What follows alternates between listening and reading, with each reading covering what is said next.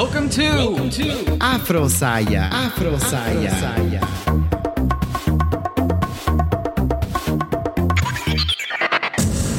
Hello everyone, welcome to Afro Saya, the Afro-Latino podcast. Today in our show, we will continue talking about blackness in the Americas. Our guest is Uruguay. We will share a little bit of history, music, culture, and more. Let's begin.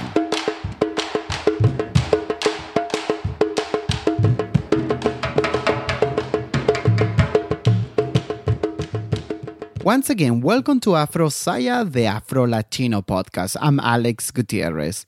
Today in our show, we will continue talking about blackness in the Americas, and we are looking at Afro-Uruguayos. I have a conflict with the pronunciation in English. We will say Afro-Uruguayan. I prefer to say Afro-Uruguayos y Afro-Uruguayas, as inclusive as our vocabulary in Spanish needs to be.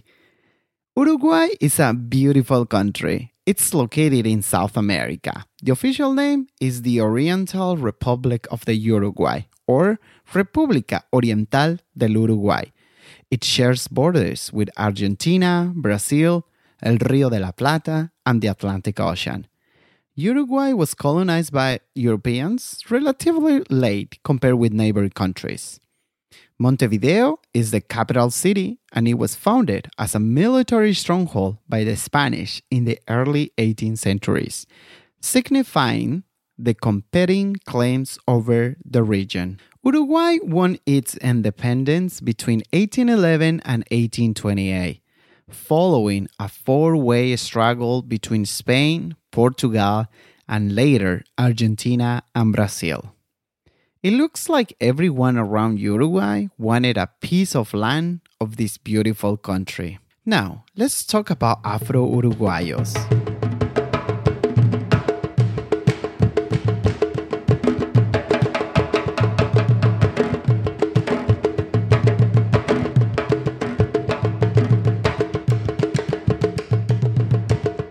I think if you have to name countries where the African diaspora is, you may start thinking about Cuba, Brazil, Colombia, Venezuela, but Uruguay. And this is a common belief. Well, let me tell you, I found a very interesting fact. In the census of 1993, only 93% of the population in Uruguay identified themselves as white. This was even higher than the United States, where 75% of the population identified itself as white in the census of 2000. So, imagine that in a small country as Uruguay is, to think that you're not white was a kind of like a crime. White people ensure that blacks weren't part of the Uruguayan history, which is completely wrong. Here's the other side of the story.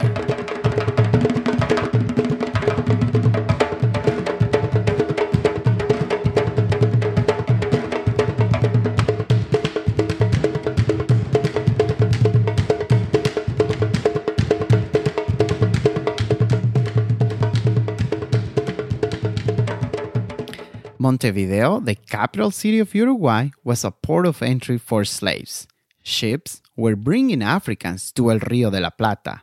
In a previous episode, we started with Argentina, and El Río de la Plata is a key port to understand the history of blacks in South America. Anyways, most of the slave ships continued to Argentina and distributed to Chile and Bolivia.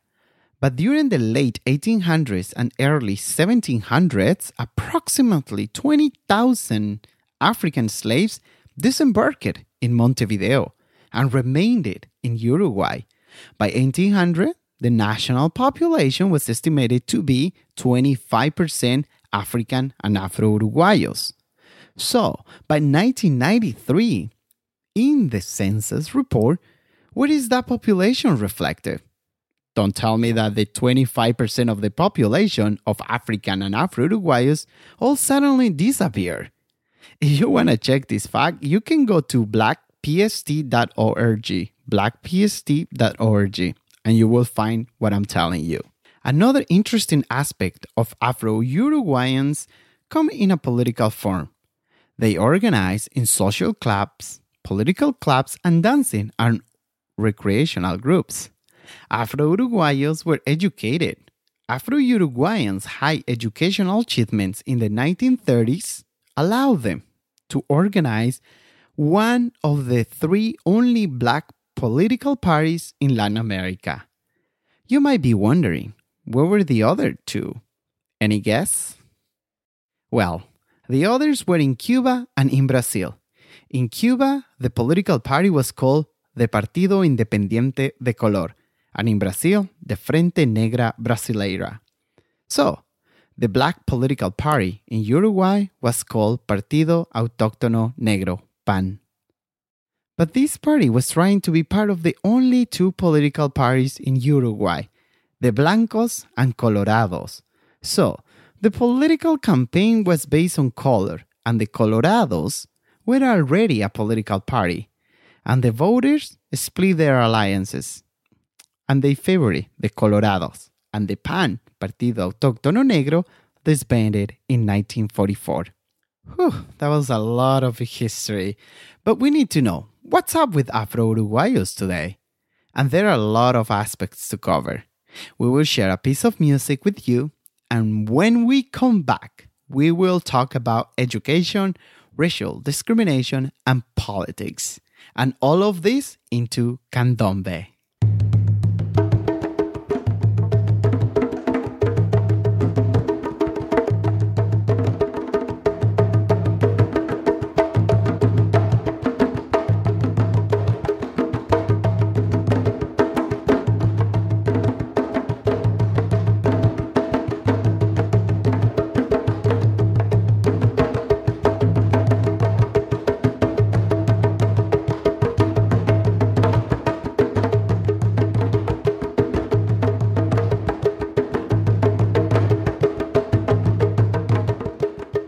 Oscar Ulloa is a PhD candidate in the Hispanic Studies Department at the University of California, Riverside. And he wrote a beautiful piece of history about Candombe. And I really want to read as it is because I feel like he captures the history of the Candombe, and I want to honor this piece of music that it's connected with our ancestry. So here it comes. Candombe is an Afro-Uruguayan music style and dance centered around drums and performed by groups called comparsas. It has its roots with the African slaves forcefully taken to Uruguay during the colonial period and slightly into independence. As a word, Candombe is employed as a qualifier to express all that it is tied to Afro-Uruguayan culture.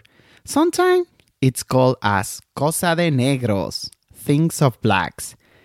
Despite of being brandished as a racial disparaging qualification, this has never dissuaded non-Afro-Uruguayan interested in Candombe, but it does complicate it. At first, it was a religious ritual from Africa that was later re-signified and employed during Catholic festivities, which today has translated into Carnaval in Uruguay. In fact, is in itself a testament to how the Afro-Uruguayan community has negotiated the survival of their tradition in today's Uruguayan culture. That fact is in itself a testament to how the Afro-Uruguayan community has negotiated the survival of their traditions into today's Uruguayan culture. Candombe, then, as a practice, managed to endure and become a stalwart to Afro-Uruguayan community organization and expression. As a marginalized group, that was the way of opening a space for themselves in public spaces outside of a work environment, where they were typically assigned to military services and menial work. However, there in their performance, they literally take the street, ganar la calle, and in song and dance exists in the face of discriminatory circumstances. The lyrics of Candombe through the 19th and 20th centuries have a history of manifesting discontent with those conditions denouncing the practical forces, military service of the 19th century, and the limited opportunities to work that seems to be a perpetual state of affair to this day. Candombe also went beyond the holidays. Due to the segregation and grouping of Afro-Uruguayan population, in the 20th century they were put in conventillos, which will be more or less translated into housing projects. These conventillos have helped them the formation of the candombe's culture. Impromptu performances by comparsas are initiated by a llamada that consists of someone going out into the streets and beginning to play the drums. Whoever answers the llamada recognizes the drumming for what it is and is invited to form part of the comparsa's performance. The intimacy behind a call to ask if another is there and have the call recognized and answers is indicated of a solidarity in the improvised community that is created. Well, people, there you have it. Afro-Uruguayos.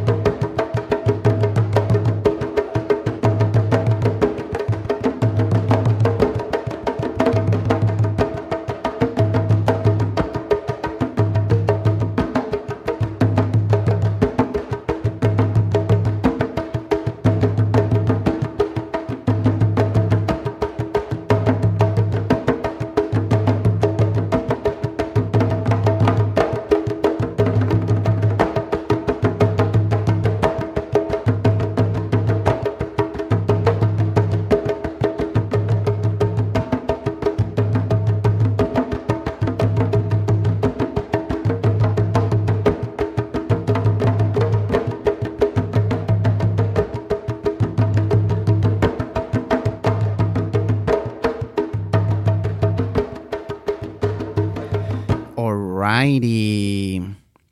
If you want to know more about Afro-Uruguayos, I would like to propose the following. First, if you are outside Uruguay, look for information online about Afro-Uruguayos. That will tell the internet browsers that people are looking for information about Black people in Uruguay.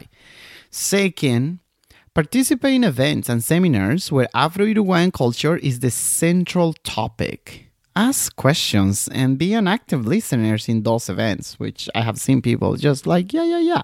Ask questions. Third, share information about Afro-Uruguayos. If you are in social media, make friends with Afro-Uruguayan organizations. Ask them about events and share their stories and photos.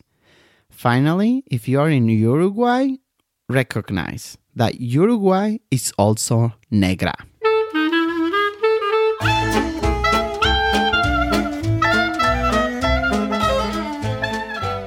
There is a lot to talk, but if you have questions or want to know more about our topic of the day and you feel that we didn't cover, you can email me or you can email us as afrocontacto@gmail.com, afrocontacto@gmail.com, or go to afrosaya.com and get in touch with us. We're also on social media. We are on Facebook and on Twitter, and you can find me as Afrosaya. I'm also on Instagram, and you can find me as Afrosaya as well. With that, let's open the segment Afromail. Well, people send me emails every day, and those emails are very kind and very encouraging, and some of them were very political, and I have to say, I know, the US is going under political pressure right now. Yes, I agree with all of you who send me an email about that particular topic. But I don't want to talk about politics. So that's why I don't follow or talk about any political issue right now in the show. So, for those who are interested in politics, I will not talk about it. This is a podcast where we want to talk about education and we want to also make awareness of the Afro-Latino community in the Americas. That's the point. If we have to get political, well, we will prepare a show for it. But right now, we're just keeping low profile political aspects, okay? The supporters. I want to shout out to the people who are continuing to support financially our show. We have 5 awesome Patreons. We call them Sayantis. So thank you so much, guys, for continuing supporting us. Social media, I want to thank to the people who are following us on Instagram, Facebook, and Twitter. Our community in Instagram and Facebook and Twitter continues to grow. So thank you, guys. And recommendations. I also want to recommend some podcasts. I've been listening to Pardon My Bullshit podcast. And this podcast is for real. Pardon My Bullshit podcast. You guys have to listen to it. It's amazing. It's on iTunes, so just type it on. And my other recommendations for you is Wild Black. So this podcast has an episode about sexual confidence while black. And I love it. I don't want to give much about the podcast itself, but I want you guys to go and listen to them. So While Black and Pardon My Bullshit podcast are my favorite right now. So if you have a favorite podcast that is produced by an Afro-Latino or Afro-Latinos, Black people, or person of color, don't forget to let me know, okay? I also listen to other podcasts that aren't produced by people of color, so let me know where you're listening. My friend Gabriel recommended me a Smoothcast. I guess pronounced like that, a Smoothcast. This podcast is produced by Kevin Smith and Scott Moiser. So they are non-Afro-Latino podcasts. And I gotta say, I like it. A lot of F words, I should say maybe explicit content, but it's interesting. I really like. And these guys have live shows too. So that's even, big. So if you want to listen to something else, there you go. Okay, so last episode I said I was going to share some YouTube channels. So here are my favorite ones. Well, actually, I just have 2. I have a lot, but I decided to just share 2. The first one is about tattoos. Okay, so it's 25 tattoos artist reveal. Well, that episode and that particular topic talks about people getting tattoos in the most insane places. Insane because it may hurt. People are getting tattoos like in their penis, in their vaginas, in their boobies, like crazy stories about, stories of criminal cases going on. So these 25 tattoo artists reveals a lot. So if you are into tattoos and you want to know something else, well, I was just searching and I found this. I was like, let's listen. This watch. Very interesting. So if you wanted to check that out, 25 tattoo artists reveal. And I have to say, I really like Tyler Oakley. He's a YouTuber. This is another YouTube channel that I've been watching in this case.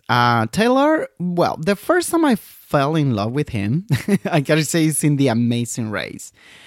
So, amazing stories. He produced a lot of videos for his friends as well, for people. So, it's kind of cool. So, I like it. He has fun stuff. And I gotta say, so I follow him on Twitter because after The Amazing Race, I was like, I have to know this guy. So I follow him on Twitter and he has this cool video about him dressed as Ariana Grande.